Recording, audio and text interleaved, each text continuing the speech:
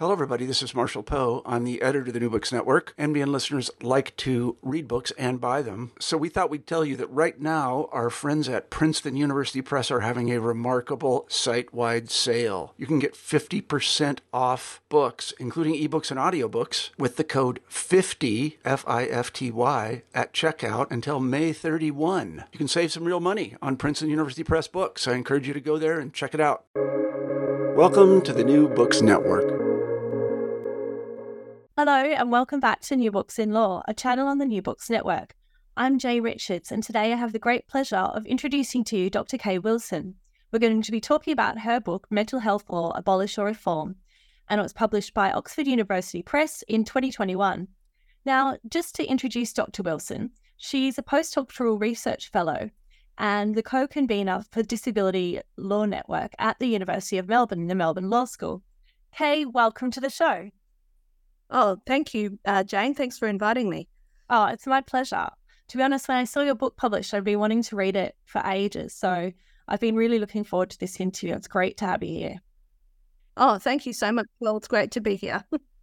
Now, just to get us started, I'm wondering if you can tell me a little bit about yourself and how you came to write Mental Health Law, Abolish or Reform. Sure. Look, my interest in the area is really both professional and personal, like a lot of people who work in the field. So I guess professionally, mental health, human rights, disability, and disability law combines my interests in both law and psychology and probably more particularly disorders of the mind and brain. But personally, my father's a Vietnam War veteran and he has a lot of the psychiatric issues that war veterans have. And I think he was probably quite failed by the system. So, despite suffering and trying to seek help for his psychiatric problems since he was medevaced back to Australia in 1966, he really wasn't able to get much help until around the 2000s when he deteriorated so badly, was feeling suicidal, and then ultimately went through a pretty horrible process to become accepted as totally and permanently incapacitated like his father had been. So I guess I'm very aware of the other side of the coin, which is the inability of people who are suffering to get much needed health and medical care and social support, which in some ways is an issue that probably affects far more people than compulsory treatment does. Not to say that compulsory treatment is an important issue. And I'm also aware of what that means for family and friends. But it's more complicated than that, in that I am also aware that fear of compulsory treatment can also prevent people from getting the care that they need. So going back a few steps, my grandfather also had a lot of psychiatric issues after World War II, and he was admitted to a psychiatric hospital and he had ECT and things like that in the bad old days. So, when my father got back from Vietnam, he told him, whatever you do, don't get admitted. But then that meant they didn't get any help.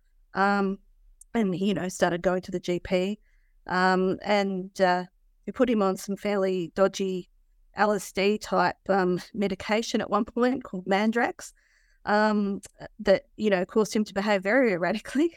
And, my mum got home from work and the whole house was a mess and nearly crashed the car and did all sorts of things. And she just said, look, I don't know how you're going to deal with this, but we're going to put these in the toilet because it's not going to happen with this. And he had lots of, for a long time, severe anxiety was stopping him sleeping and making him quite irritable. So what I realise is there's no easy answers here. Compulsory treatment is bad, but, untreated mental conditions and not getting the help you need when you need it is really bad too. And look, I guess I also know some people who have attempted suicide and were refusing treatment, but are probably only still alive today because they were actually forced to have involuntary treatment. Yeah, thank you so much for sharing that really personal story. And it is quite an inspiration for your work. I do think that comes through. As you said, there really are no easy answers in this space. On the one hand, compulsory treatment is bad, but on the other hand, not getting treatment is also really bad. So thank you for sharing that. And then sort of just to contextualize this in your book, can you tell me more about what mental health law is, and where do these calls then for abolition come from? Yeah, sure. So mental health, broadly defined, probably means all laws to do with mental health. But what I'm really talking about in my book are the various mental health acts, which are in Australia, the UK, Ireland, and most other countries. And what these acts do primarily is that they allow the state, through psychiatrists, to involuntarily detain in hospital and treat people with very serious mental health conditions without their consent. And most of the rest of the provisions in those mental health acts are really about putting some scaffolding and guardrails around that big power of coercion that they have.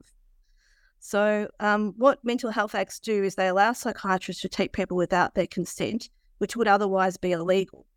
So ordinarily, if you've got a physical health problem and you have mental decision-making capacity, you can just decide that you don't want a particular medical treatment or any treatment at all. And the law recognises that you're in charge of your body. And although it assumes that in most cases you will act rationally and do what's in your medical best interests, so that most people will probably follow what their doctor tells them.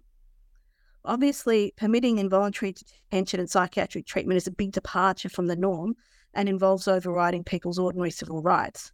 So it's always been controversial to some extent, especially among ex-patients who feel violated by that coercion, or that the treatment they received was unhelpful to them. And we can see that, during the pandemic, people feel quite strongly about being forced to do things. So certainly, perhaps in Australia, more so in the UK, there was a fair bit of pushback, for instance, about vaccine mandates. And I recently published a paper with Christopher Rudge at University of New South Wales Law Journal, really looking at that aspect of what happened, in a global emergency like COVID-19.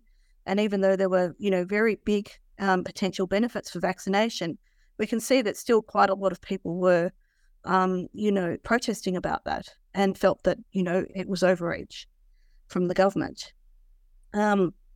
But even though it's always been controversial, and I get into the history of that, in a lot of depth in my book, it's only really been since the entry into force of the Convention on the Rights of Persons with Disabilities at the international level in 2008 that the criticism of involuntary detention and psychiatric treatment on the grounds that it's discriminatory is a violation of bodily integrity and is an unjustified interference with liberty has reached a new high, and that abolition has really been pushed for by institutional voices like the CRPD committee, who is responsible for monitoring and implementing the CRPD. And so I want to pick up on this point of the CRPD because, I would sort of take the approach that I do think the CRPD committee has taken a really robust interpretation of what compliance requires. And you make the case in your book that in considering the abolishing mental health law, the CRPD needs to be interpreted using a more holistic approach. Can you explain the value then of the CRPD in this space? How could it be applied more holistically? Okay, sure. Well, there are two ways people use human rights to advocate for change. So the first way is what I call the shopping list approach, where you select the human rights that you like and that support your position. And you say things like Article 12 of the CRPD requires equality before the law, and therefore you must abolish mental health law. The second way is to take perhaps the more holistic approach, which is what I'm suggesting, and to look at all of the rights in the CRPD and international human rights law generally. And of course, what that reveals is that human rights aren't absolute, and that there's actually tension between competing rights and how they fit together as a whole. So, for instance, the Article 12 and the right to liberty in Article 14, and say there could be tension with the right to life in Article 10 and the right to life in Article 25. So a more holistic approach is more in line with the idea that all human rights are indivisible, interrelated and interdependent. And, it challenges us to look at a bigger vision of the CRPD and what it's trying to achieve and how it can maximise all the rights of persons with disabilities, not just those that are related to liberty. And I suppose even taking that one step further, perhaps recognising that there are different rights holders as well. So obviously, persons with disabilities and mental health problems have their rights, but there are also rights of family, friends, and community as well. Yeah, and I think that's a really interesting point. And I think that's, something that hopefully in the research will sort of come out more, this exploration of the idea of having a more holistic application of the CRPD and moving away from this sort of rights-based shopping list. I really like that description. So you write that it's my contention that, contrary to the assertion of abolitionists, mental health law should not be abolished, but should instead be reformed by decreasing coercion and increasing social support for persons with mental impairments. So then, from the perspective of the CRPD, and especially perhaps the social model of disability, this hypothesis is perhaps somewhat controversial. However, from the perspective of domestic legal frameworks, where mental health law does continue to proliferate, this argument might be understood as more pragmatic, and a more realistic approach to protecting the rights of people with mental impairments. Can you explain this key contention in your book and perhaps elaborate on any suggestions for reform? Yes. Well, that key contention was my thesis. So all about the main contention in the book. And, it's surprisingly controversial. Simply because I don't quite go so far as saying that involuntary detention and treatment should never, ever be used. So to some people, I'm this horrible person who just wants to oppress everybody and take away their rights. And obviously they have their own views, and that's perfectly fine. But I don't actually think that's what I'm saying at all. And I certainly don't think I don't care about people with mental health problems, or that I don't want them to live good lives. So suppose I'm concerned that abolishing mental health law may have some bad side effects and unintended consequences, which is a view that is also shared by some other people who have lived experience. For instance, Anne Plum says that we may not be happy with the intervention we've had, but would abolishing mental health law mean that we don't actually get any help and we get left, in a really bad place? Because of perhaps someone's mood or a delusion or something like that, do something dangerous. And I'm concerned about putting the blame entirely on mental health law for abolishing people's rights, because I think it doesn't give enough weight to the effects that serious mental illness can have on a person's thinking, feelings, and their judgment. And simply saying that mental illness doesn't exist, that people always know what they want and we should respect that, even when they might be in the depths of despair or believe that they're worthless or think that jumping off a building, if they jump off a building, they're going to save the world. Saying that it's really just a matter of social prejudice, discrimination, and stifling people who are different is, to me, unconvincing. And you don't have to, have a mental illness to know that human beings actually don't always know what they want. That sometimes we might feel that we're not in a great place to make decisions, even if, or in fact, because we might have very strong feelings and might be upset about something. That sometimes we need a good friend to say to us, well, we've had a big night, give me the keys. I'm driving you home tonight, even if we think we're okay. We are human and we don't always have to be in control, and there's no shame in that. If we abolish mental health law, then there's perhaps a real possibility that people who are, the most severe and with the highest needs might miss out on all help because, services just think that they're too difficult. And they decide, we're just going to focus on the people who are easier and less needy, and they're the ones that are going to get all the benefits. However, and this is a really big however, involuntary detention and psychiatric treatment, it really isn't ideal. So even when it's life-saving, it can still be traumatizing and disempowering. So it shouldn't be our immediate go-to solution. And I think that is actually what one of the strongest arguments of the abolitionists is, that mental health law makes involuntary detention and treatment too easy, and it can be used for the wrong reasons. Like the psychiatrists and nurses are too busy and they don't spend the time getting to know and understand the person and what their needs are. And, even more importantly, to build that relationship of trust with the person, which we actually know is probably one of the most important factors in supporting anyone's recovery. Trust is just critical. So while I think abolishing mental health law completely is unrealistic and undesirable, and I stress that no state has actually done it so far, even those like Peru, who claim to be CRPD compliant, probably aren't really. I also think that it's important that significant active efforts are made to reduce coercion in psychiatry as much as possible. And many states like Australia, who have given interpretive declarations of the CRPD and the recent Royal Commission into Victoria's mental health system, have talked about involuntary detention and psychiatric treatment being a last resort, even though that doesn't go as far as abolition. I think that's still a very high standard and probably what we should be aiming for. And, when I talk about increasing social support, I'm really recognising that we need to get past the narrow biomedical model that is dominant in mental health, and that social support is, just as important for preventing and treating mental illness as pharmacological treatments. Thank you. And that sort of leads into the next chapter of your book about the case for the abolition of mental health law. And sort of just digging into this, I'm wondering if you can tell me, do you think it is realistic to abolish mental health law? And, whether or not you do, may insights from the abolitionist movement inform current mental health law regimes? Yes, I think that's right. Because I think it's a really important point that you've just made.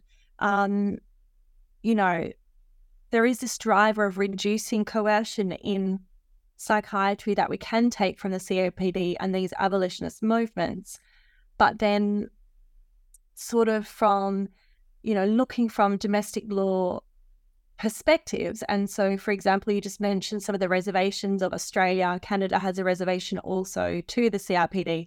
It doesn't necessarily seem particularly realistic, and I think John Dawson's made this sort of argument as well, that mental health law will be abolished wholesale. And I do think it's most likely to be a more realistic solution. But I also think that there's just so much that can be done to really reform mental health law. So perhaps the ideal is a lot of work can be done to make the system better, with coercion as a last resort, and really a shift away from coercion as the norm.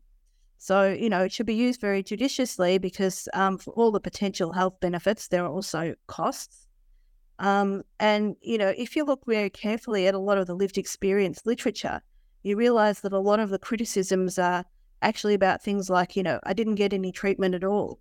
Or, treatment was limited to drugs and I wanted a bigger range of treatments. Or my needs weren't met and I was ignored. Or, the hospital environment was prison-like and it wasn't therapeutic. It didn't help me get better.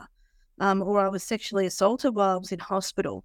So it wasn't necessarily always a case of saying I was treated against my will, but rather the fact that I was treated involuntarily made it difficult to reject, poor or unacceptable treatment. So I think that's something also to bear in mind. I think that with the practicality of it, abolition I think is impractical because it doesn't always work so well with the hard cases and the emergency situations, which is really where mental health law kicks in. And so unless as a society we're very comfortable with the idea that someone might harm themselves, take their own life or hurt someone while they're experiencing symptoms of mental illness, and that we should respect that decision anyway, then I think there's always a very strong impulse to protect and to intervene. So my sense is that even if mental health law was to be abolished, it'd only take one really high-profile case and an incident, to be splashed all over the media, in the front pages, and the politicians probably wouldn't take long to start implementing it all back again. In fact, they might even make it worse, in response to all that public pressure. So I think as a society, we're not really comfortable with that idea that someone might have some mental health problems, but they're still making a decision that should be respected. And I'm concerned that while abolition gives a lot of weight to what we might call the liberty rights of the CRPD, it probably doesn't give enough weight to, life, health, and quality of life, and, inclusion and participation and those other rights that are also in the CRPD, and that, important also for people to have a meaningful life. And I think I was just going to say, I think that's a really interesting point to turn to the next chapter of your book. It's titled The Interpretive Compass of the CRPD, The Theory of Dignity. And I found this really interesting because, you write, and, it comes through the CRPD time and time again. So I quote, "Dignity, equality and participation are the core human rights principles that permeate the CRPD." And yet, when we see how the CRPD often is interpreted by disability scholars, there's a lot more emphasis on these other sort of aspects like equality and participation rather than, dignity. And so this is what I found really interesting about your book initially. So we know that the theme of the drafting of the convention was nothing about us without us. And that illuminates the participatory side of things. Equality is an organising norm which runs throughout the convention. And it's mentioned more than, I think, 30 times. Whereas dignity, on the other hand, is perhaps more of arguably a slippery sort of concept. It's a concept in legal philosophy and in international law, which might be argued is assumed inherently good, but it's not always clear what it actually means. So this contribution, or your contribution in this space, I think is really unique. And, I really wanted to read all about that. Can you tell me about dignity in the context of mental health law? Yes. I think it is a really important principle, and it's not really just in mental health law. It's really the bedrock principle that runs through the entire theory of international human rights law. So it's very significant, and for that reason, I thought it was deserving of a lot of attention. So for persons with disabilities as well, dignity is even more important because unfortunately they've been denied dignity so often. And in fact, persons with disabilities have often even been treated as though they haven't been human at all. The other things to point out is that the CRPD was originally called the International Convention on the Protection and Promotion of the Rights and Dignity of Persons with Disabilities, which is quite a mouthful. So that was before they decided to shorten the title and put dignity into, the guiding principles of the CRPD in Article 3, and I think it's in the Article 1, which is the purpose of the convention. And quite a few other places it is intertwined into the convention. So for that reason, I also thought it was really important to really try to understand, what it means. So, after reviewing the literature, I came up with 6 key characteristics that I thought represented what dignity meant. The first is that inherent dignity requires recognition of inalienable intrinsic human worth. Then that inherent dignity must be equal. That there's an important aspect of dignity is behaving with dignity as well, which is interesting. Inherent dignity, of course, requires a person to be treated with dignity. That the state should be organised in a way to support inherent dignity. And that inherent dignity involves respect for autonomy. And this is really interesting too, because I was really intrigued by this argument. And I think this also goes perhaps to the heart of the book.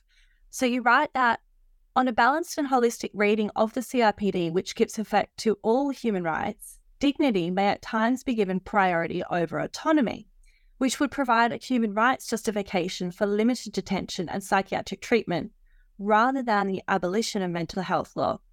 Nonetheless, loss of dignity, which is caused by the mental health system, must also be addressed and provides a strong basis for significant systemic and legal reform. So can you tell me a little bit about, firstly, how we distinguish between autonomy and dignity? Yeah, sure. Well, when we look at the 6 characteristics of dignity I identified, only one of them actually talks about autonomy. So I say that dignity is actually a much wider concept that has an individual aspect in terms of having, acting and being treated with dignity, but also a collective aspect in terms of being this universal standard of what it means to be human. So there are 2 tensions. The first is what happens if someone is acting autonomously, but they want to do something which is very undignified. So, for instance, they want to live in conditions that aren't fit for a human being, or they want to be used as a human cannibal, or to do something that's, very self-destructive. They want to sell themselves as a slave because they love slavery. So the principle of dignity says, no, we can't let you do that. We can't let you live like an animal or consent to being a slave or to be used like an object and rather than be treated as a person. You can't, we don't want you to irreparably mutilate yourself because this is an insult to your own dignity and to that of all humanity. So dignity as sort of like a minimum standard is illiberal, but in that respect, as all human rights, which set a minimum standard.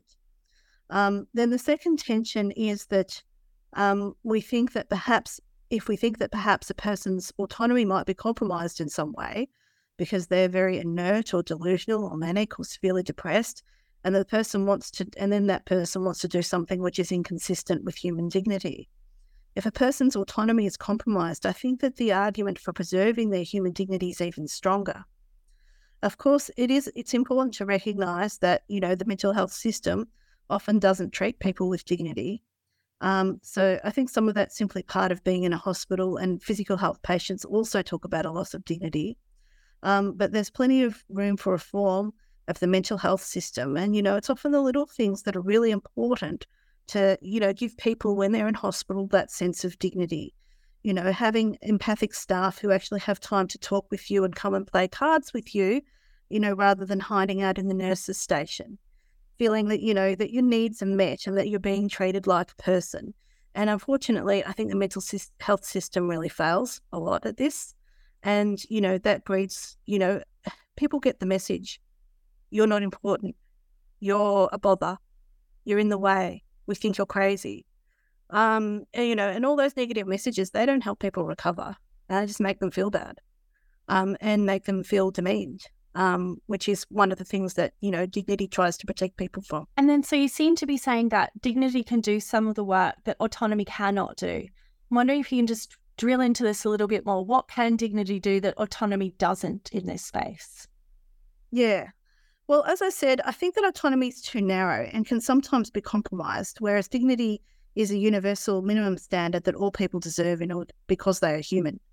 But dignity requires people not only to be treated with dignity, but also to act with dignity, and that can sometimes act as a bit of a break on autonomy. Also, autonomy traditionally assumes that people will act rationally, whereas dignity applies to everyone, even if they're incapable of acting rationally, even if they're in a coma. Also, if you assume that people have autonomy and independence, and that they don't actually have, then that can also lead to a loss of dignity because, they're ashamed to ask for help when they shouldn't feel ashamed. But, having those unrealistic expectations can cause a dignity violation. Dignity can require respect for autonomy, but also other values like health and well-being. And I think that's a really helpful distinction. I just want to ask one more question in this space. Then do you see dignity as a separate concept, or how does it relate or intercept with the concept of self-determination? Yeah, well, it's interesting because during the negotiations of the CRPD, the people who were negotiating it actually wanted to use the word self-determination rather than autonomy. And the reason that they kind of weren't allowed to do that is because in international human rights law, self-determination has a different meaning. And it's not really considered to be an individual right. Self-determination is more of something that it belongs to peoples and groups, rather than to individuals. So that's why they use the term autonomy as something that was sort of interchangeable. But I think probably what they were trying to go for with all that is self-determination. The idea of what some of the people were wanting with autonomy was a sort of a more libertarian interpretation of autonomy, that autonomy is me getting what I want just because I want it, whatever it is that I say that I want, and probably self-determination might refer a bit more to that, whereas autonomy has some more internal aspects. And I think that's a really interesting distinction. Now, the next chapter is titled Application of Inherent Dignity to the Abolition with Support model. And in this chapter, you demonstrate the work that dignity really can do in the social and cultural context in which it's used. Can you expand upon this? Yes. Look, I was simply noting that the meaning of dignity isn't a completely abstract concept that occurs in a vacuum. So dignity and its violations and violations of it can be different, perhaps in different societies and cultures. So, for instance, in Western culture, we have certain social norms like wearing clothes in public, eating with cutlery, going to the toilet in private, that are very much part of what we consider part of being a human being and human dignity. And, you know, in the civil rights era, forcing people, black people, to ride in the back of the bus was, you know, supposed to indicate in that context that they had a lower status. It was meant to be humiliating and demeaning. And so that was in that context, riding or being forced to ride in the back of the bus, you know, it had was a dignity violation. Whereas normally, you know, I remember kids at school, the people who rode in the back of the bus were the cool people. But, you know, the social context makes the difference. So there's that. But then there's also, you know, the dwarf tossing case. I think it's called Whack-A-Mime, which I talk about. You know, and, you know, there were lots of discussion about what that means for dignity. And as Simon Coghlan was sort of pointing out, well, we can't just look at dwarf tossing and think, oh, someone wants to do that for their job. They should be allowed to do it and have the dignity of work, because there's a wider social and historical context, you know, where people with dwarfism have been traditionally treated like circus freaks. You know, so it has a different meaning as well in that context. So there is a danger that our ideas of dignity can be a bit too conservative and perhaps represent those of an old white male. But I don't think that there's a problem with that, you know, because we all live in a society. So it's important to just be aware of where our ideas of what dignified behaviour is and treatment are coming from, and to just bear that in mind. But, you know, as I said, there are certain things that I think are quite widely agreed as being basic behaviours that we expect of human beings. I think that's a really important point. Now, I was intrigued by this idea that viewed through different lenses, autonomous acts can be distinguished from autonomous persons. This seemed quite novel and I found it really interesting. So what does this distinction mean in the context of mental health law, and especially for those who call for its abolition? Oh, well, I wasn't quite sure where you were going or what you were kind of getting at with that. So I kind of assumed that you were meaning that I wrote a comment that at this point I want to make, because you had a page number, I want to make clear that I agree with the concept of organising society to maximise the autonomy of all persons, including persons with mental impairments, even if I have concerns about assuming that all blacks are autonomous, especially in difficult cases. Is that what you were meaning? Yeah, and that makes sense, I think. I think I was trying to understand the difference between, you know, when we recognise someone as autonomous and when we recognise their sort of acts as autonomous, and whether or not they're the same thing. So I think you've answered that. So yeah, thank you. So let's move on to the next question. The next chapter, which is the Interpretive Compass, Part 1, Theories of Equality and Non-Discrimination. So what is the work of equality and non-discrimination in this area? Well, equality and non-discrimination, obviously really key international human rights law values, and they're very important in the CRPD, because the CRPD is essentially a non-discrimination convention, like the Convention on the Elimination of Racial Discrimination, or CERD, and the Convention on the Elimination of Discrimination Against Women, or CEDAW. Non-discrimination is the leitmotif of the convention, and I think we've referred to this before. It's probably mentioned about 31 times throughout the convention. Discrimination is one of the key criticisms of mental health law by abolitionists. Further, given that the CRPD is meant to be an implementation convention like CERD and CEDAW, and not actually create any new rights, sometimes I think the drafters were kind of stretching the meanings of equality and discrimination, because they weren't trying to create a new right, but they wanted to include a lot more than what those rights traditionally covered. Yeah, and I think that's an interesting point that comes through in the book, that, you know, the concept of equality and non-discrimination is somewhat different in the CRPD compared with other international human rights law mechanisms. I don't know if you want to comment further on that, or we can just move on. But yeah, I can talk about that. Yeah, it was an interesting point.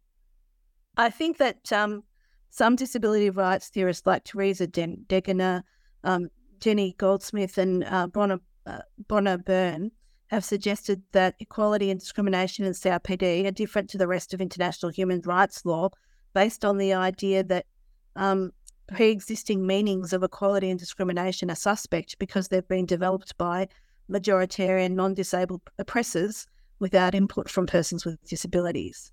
Look, my concern with this is it can perhaps just be a bit overly subjective, and, that suddenly words mean something that people say they mean, regardless of their semantic carrying capacity and context. And, one of the big issues was that there was concern that expressly mentioning indirect discrimination would bring in the Human Rights Committee's qualifications that differential treatment, which is objective, reasonable, proportionate and made with a legitimate aim, would not constitute, and that if it meets those criteria, it doesn't constitute indirect discrimination, that would apply. And there really, has been quite a lot of ambiguity about this in the literature as to whether or not that normal principle that the Human Rights Committee had come up with about indirect discrimination applies to the CRPD. I think the negotiators were perhaps trying to sidestep it a bit, but it's unclear, and unclear in some of the CRPD committee's jurisprudence as well. And there's probably two other aspects that are quite unique of the CRPD, and the first is that the failure to give reasonable accommodation becomes a form of discrimination.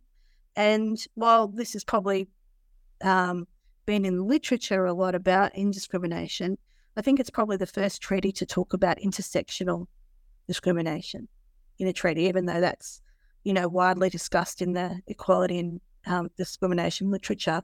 The first time it's actually in a convention. And I think this leads nicely into the next chapter, which is on the difficulties with the meaning of equality, non-discrimination and participation in the CRPD and their application to the abolition with support model. So you write that, given that the CRPD seeks to address inequality and discrimination of every possible type for every person with every kind of disability, it is difficult to arrive at a coherent approach which addresses the inequality of and discrimination against persons with mental impairments in every sense.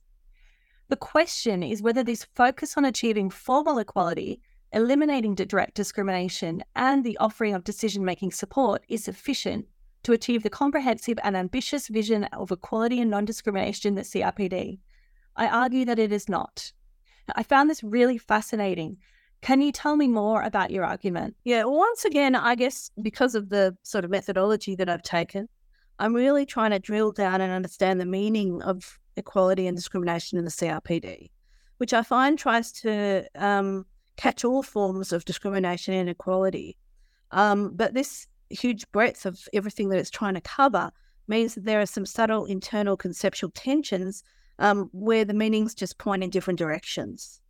So the first thing is that the CRPD tries to prohibit direct discrimination and achieve formal equality so that everyone's treated exactly the same. But at the same time, it's more ambitious than that in that it wants to achieve substantive equality, which often requires that certain groups are treated differently and to, lift them up to a more equal position. It also wants to achieve transformative equality in terms of changing, systems and social structures. And then there are other sort of multidimensional models of equality and non-discrimination, like Sarah Fredman's 4 dimensions, and something very similar to that, which is called inclusive equality in the General Comment number 6, which is trying to achieve more than one equality of one area of equality. They're trying to be more comprehensive. But the upshot of this incoherent model that tries to do everything is that it's unclear about how it all fits together. So, the abolitionists argue that essentially persons with mental impairments need to be treated exactly the same as those without mental impairments, which means that involuntary detention and treatment must be abolished because they are directly discriminatory. It doesn't really go for any further than that and consider what might be required beyond formal equality to achieve other kinds of equality, such as substantive equality. especially if supported decision-making might be rejected by the person, or it's really, deficient in and has limitations.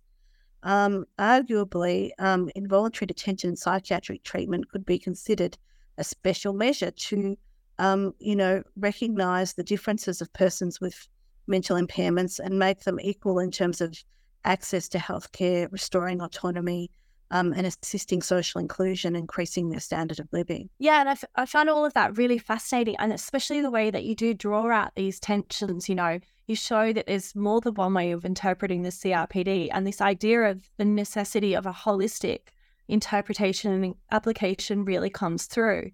And then one of these tensions in this part of the book that comes through is whether or not looking at involuntary detention and psychiatric treatment is a detriment or a benefit. And do you think you can classify it either way, or is it more complex than that? I think it really depends on who you ask. Yeah, that's fair. So to some users and survivors, involuntary detention and psychiatric treatment is the worst thing in the world. It's traumatising, completely unhelpful, and has terrible side effects. But to others, it's life-saving and life-changing. In my research, I've generally found that there are three groups which I think are roughly divided into thirds. There's a third who hate involuntary detention and treatment and want to abolish it. There's a third who are unhappy about how their involuntary detention and treatment occurred, but who accept that it was necessary. And a third who are, very much in favour of involuntary detention and treatment and believe that it's been a huge benefit to them. And then, of course, families and friends may have a different view as well, because they want their loved one to get better and perhaps sometimes see benefits in treatment that the persons themselves don't see. And, that's the dilemma, because if someone can't access treatment because of their symptoms of their illness are causing them to refuse treatment, abolishing mental health law might significantly disadvantage them and leave them in distress or, in danger of hurting themselves. So things like perhaps psychiatric advance directives might be able to help and do some of the work here. But, I've published a paper on that recently. But there are also a whole lot of problems with them. For instance, what about someone who's had their first episode, so they don't obviously have an advance directive in place? There's a lot of difficulties in getting uptake and people to actually fill them out, keeping them up to date, what to do if people change their minds, new drugs and technology, how they're actually made, how binding should they be, so they're not a panacea. They are something that can potentially be useful to help people express their will and preferences. And, perhaps in things like one of the treatments that tends to be rejected a lot is ECT. So I think it can be quite useful for that. And sometimes it can even be used for, in the paper I was looking at, arose from a real case where someone put their advance directive out there because they actually wanted to make sure that they could get treatment quickly. And, instead of having to jump through all the restrictions around ECT, because she knew that ECT was the thing that worked for her. She didn't want to have to be in hospital a long time waiting for the whole tribunal process while she was deteriorating. She just wanted to be able to go in and get out and have her treatment and get on with her life. So, the thing I think probably that comes out of all this is to just realise that there's just so much variation. And there's variation among people who have different kinds and severity of mental health problems. And within the disability rights movement as well, I think there is, while there are some common categories and common themes, I think there's still some variation as well with people who have different kinds of, physical and sensory and cognitive and mental impairments. There are some differences there too. And I think that's a really important takeaway, that there is this variation, and that, any law reform or any law or processes do need to take into account this variation to support the individual in their context, in their sort of family situation. So then, picking up one of these common themes in the CRPD scholarship, I have to ask, what is the role of supported decision-making in this context? Well, look, I think that supported decision-making is really terrific development, and is very useful to do with a range of social and contextual factors that might impair a person's decision-making while they are ill. So, for instance, if they're feeling overwhelmed and need more time, or doctors aren't explaining things properly in a way that they can understand, support decision-making can address some of those issues and help people have more time to be able to work through the issues and try to understand what it means. Supported decision-making isn't limited to an abolition model, though. It can be used in a lot of other different kinds of models that I talk about, which I call the mental capacity with support model, and a more sort of risk-based model. In fact, you could probably use it with anything because it's just providing people with support, and I think it's really useful. However, at the same time, there hasn't been a lot of research on how effective supported decision-making can be yet. And I think that, it probably does have its limitations. It shouldn't be, we shouldn't expect miracles from it. So, for instance, it still requires a supporter to interpret the will and preferences of the person, and sometimes to, almost reconstruct their will and preferences by interviewing people around them and almost making a decision for the person. But it's still regarded as the person's decision and not the supporter's decision. It's certainly possible that a supporter, especially if they're a family member or carer, might manipulate the person or unduly influence them, or have some kind of conflicted interest. But at the same time, those are actually the people who are closest to the person, who often make the best supporters because they understand the person and they know them. And then there can be difficulties with finding supporters for some people who are very isolated, and people that they trust and who can form that role. And perhaps with some people, the nature of their problems might mean that no amount of support can really help them make, a meaningful decision, especially if it's a very complex decision. You've got situations where people try to use these principles, for instance, to help someone decide whether they want to have a shower. But then maybe a more complex decision of, whether you want to take a drug or have a surgery or do something that really most people would struggle with might be for some people, really beyond them. The other thing is that the supported decision-making was originally developed for people with cognitive disabilities. It's not always clear how that applies to someone with a mental impairment, where their mental state might be fluctuating, whether they might have impulses to self-harm, whether they might be quite vocal about what they want, but it may not make much sense what they're saying. Or they might want something that's conflicting, I don't want to eat, but I don't want to die. And then there's the problem that some people who could probably benefit from some support, they might decide to refuse all support, and then what happens? So it's, I guess, understandable they may not want to feel pressured or engaged, but yeah, then they're kind of left. And sometimes there have been cases where those sorts of things have happened, the person's actually being abused by someone, and no one's really been aware of it, and it's just been allowed to happen. So, I think support decision-making certainly has a lot of potential, but I don't necessarily think it's the be-all, end-all. Yeah, I like to think about those. I think that's a really important point, that more research does need to be done in this area. Because, it is still offer many solutions, but we need to find out exactly what it can do and whether there's limits. So then, sort of bringing your book together, your last chapter is the interpretive framework and the reform as opposed to the abolition of mental health law. And you raise a number of questions. I'll just sort of read those out and then you can sort of address them if that's okay. So firstly, what are the options for reform in mental health law?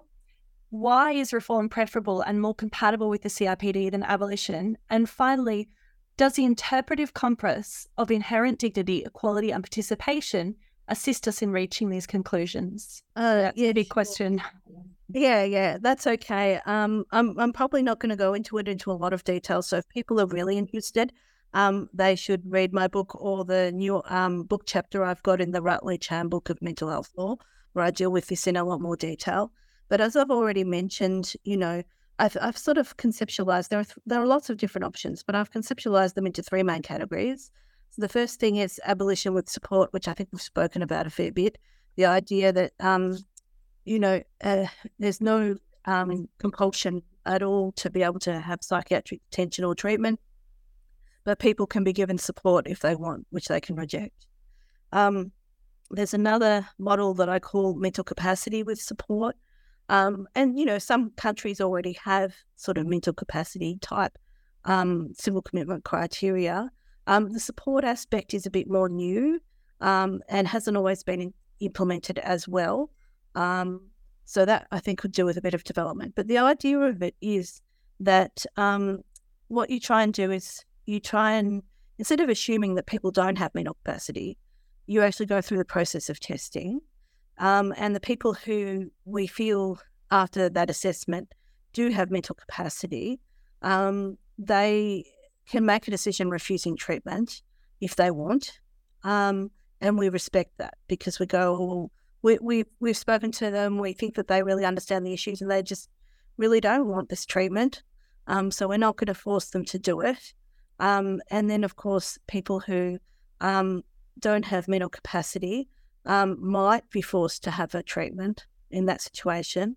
And of course, support comes in because it helps probably create a bigger group of people who can have mental capacity because they've got the support that helps them make the decision. And I think people feel more confident that they know they understand the decision and what the consequences of it are likely to be.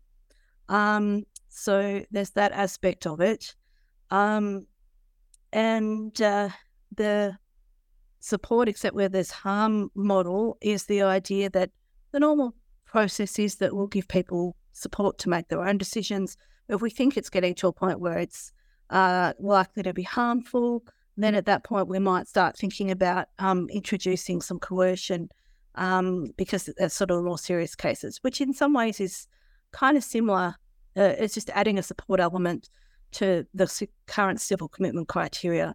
But, the Wellesley report and, there was an Australian Law Reform Commission report, it seems to be a creature of law reports, came up with that sort of idea, sort of keeping what we have, but really trying to make capacity the norm for most sorts of decisions.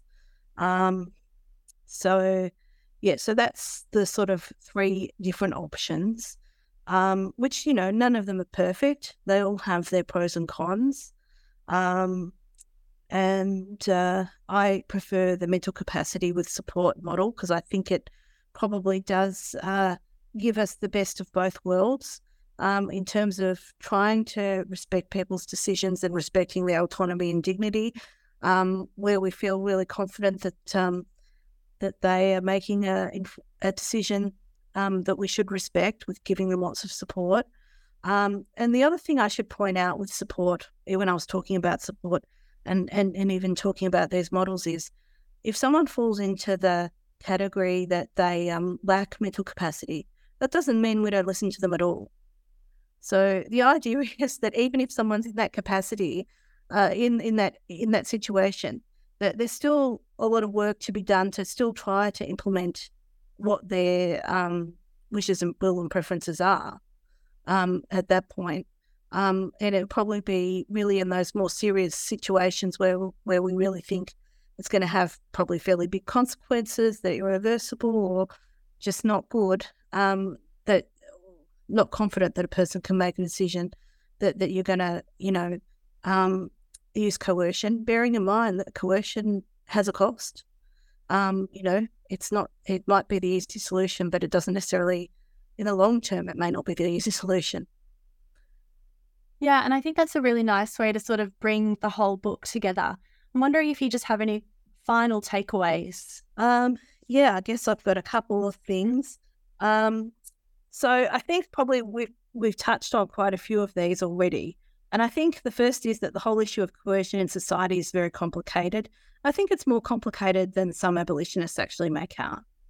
The second is that the CRPD contains inherent tensions that Alex Ruck-Keene put it when he was talking about my Right to Life paper, that they can't be resolved by assertion. You need to kind of dig through and try and do the analysis and try and make sense of them, because you have, ideas that are probably pulling in different directions. I think that there's also, still a lot of options that might not go so far as abolition, but can lead to some really big improvements and outcomes while trying to recognise all of a person's rights. And, I think the other thing is to just recognise limitations of law. So, we're lawyers, so we focus on the law, and that provides the structure and framework. But, a legal change isn't really enough on its own. They need to be supported with, lots of work around implementation and training and enforcement and regulatory and lots of other things to really implement and make real a social change so that the law on the books actually becomes a reality. Yeah, I think that's really interesting and a really important takeaway, thinking about social change and this idea that the law on the books does become law in reality. I think that's a really nice way to finish. So now, Kay, just before you go, I've taken up a lot of your time, but just do tell me, what are you working on now? Okay, well, it's in a sense, it is nicely linked, I think, to this work that I did, with my PhD and this question of mental health law, abolish or reform, and has also been influenced a little bit by the pandemic as well, and how that's really changed how people have been thinking, about mental health. So I'm doing a lot of work around the social determinants of health and mental health because I'm looking at it and I'm thinking, we can keep building hospitals and training psychiatrists and, treating people after they're ill. And, coercion in psychiatry isn't great. It's not the ideal. Instead, perhaps what we should really be thinking about is being more preventive and to be thinking about, what further upstream type changes we need to be putting in place to, support people better and try and, prevent health and mental health problems from occurring in the first place. And this is also a way of perhaps moving away from the medical model to more of a social model. So I see that as being related as well. Yeah, that sounds really interesting. I really look forward to seeing what comes out of that. And it does give effect to Article 25 of the CRPD, which is, the right to health. So yeah, it actually goes beyond that. That's one of the misunderstandings. A lot of this stuff is talked about in the health context and the right to health, but it's actually about the right to education and the right to housing and the right to, an adequate standard of living and social security and to, leisure and good working conditions and decent works. So it actually covers pretty much everything that, impacts on people's health and mental health and, when these things aren't working, really wears them down. And certainly a lot of people who have mental health problems do see the social determinants as something that's being neglected. And they see a lot of their personal problems as being related to some of these social life events and social pressures that aren't really addressed by the medical model. So I think it's certainly an area in terms of thinking about that and how we can put it into law and policy is hopefully going to be the growing area. Yeah, well, I'll definitely look forward to seeing what comes out of that. It sounds very interesting and very important work. I'll keep you updated. Oh, excellent. Thank you. So I'm Jane Richards. I've been speaking with Dr. Kay Wilson. We've chatted today on the New Books Network, the New Books in Law, about her latest book, which is Mental Health Law, Abolish or Reform. Kay, thank you so much for your time. Oh, you're welcome. Thank you.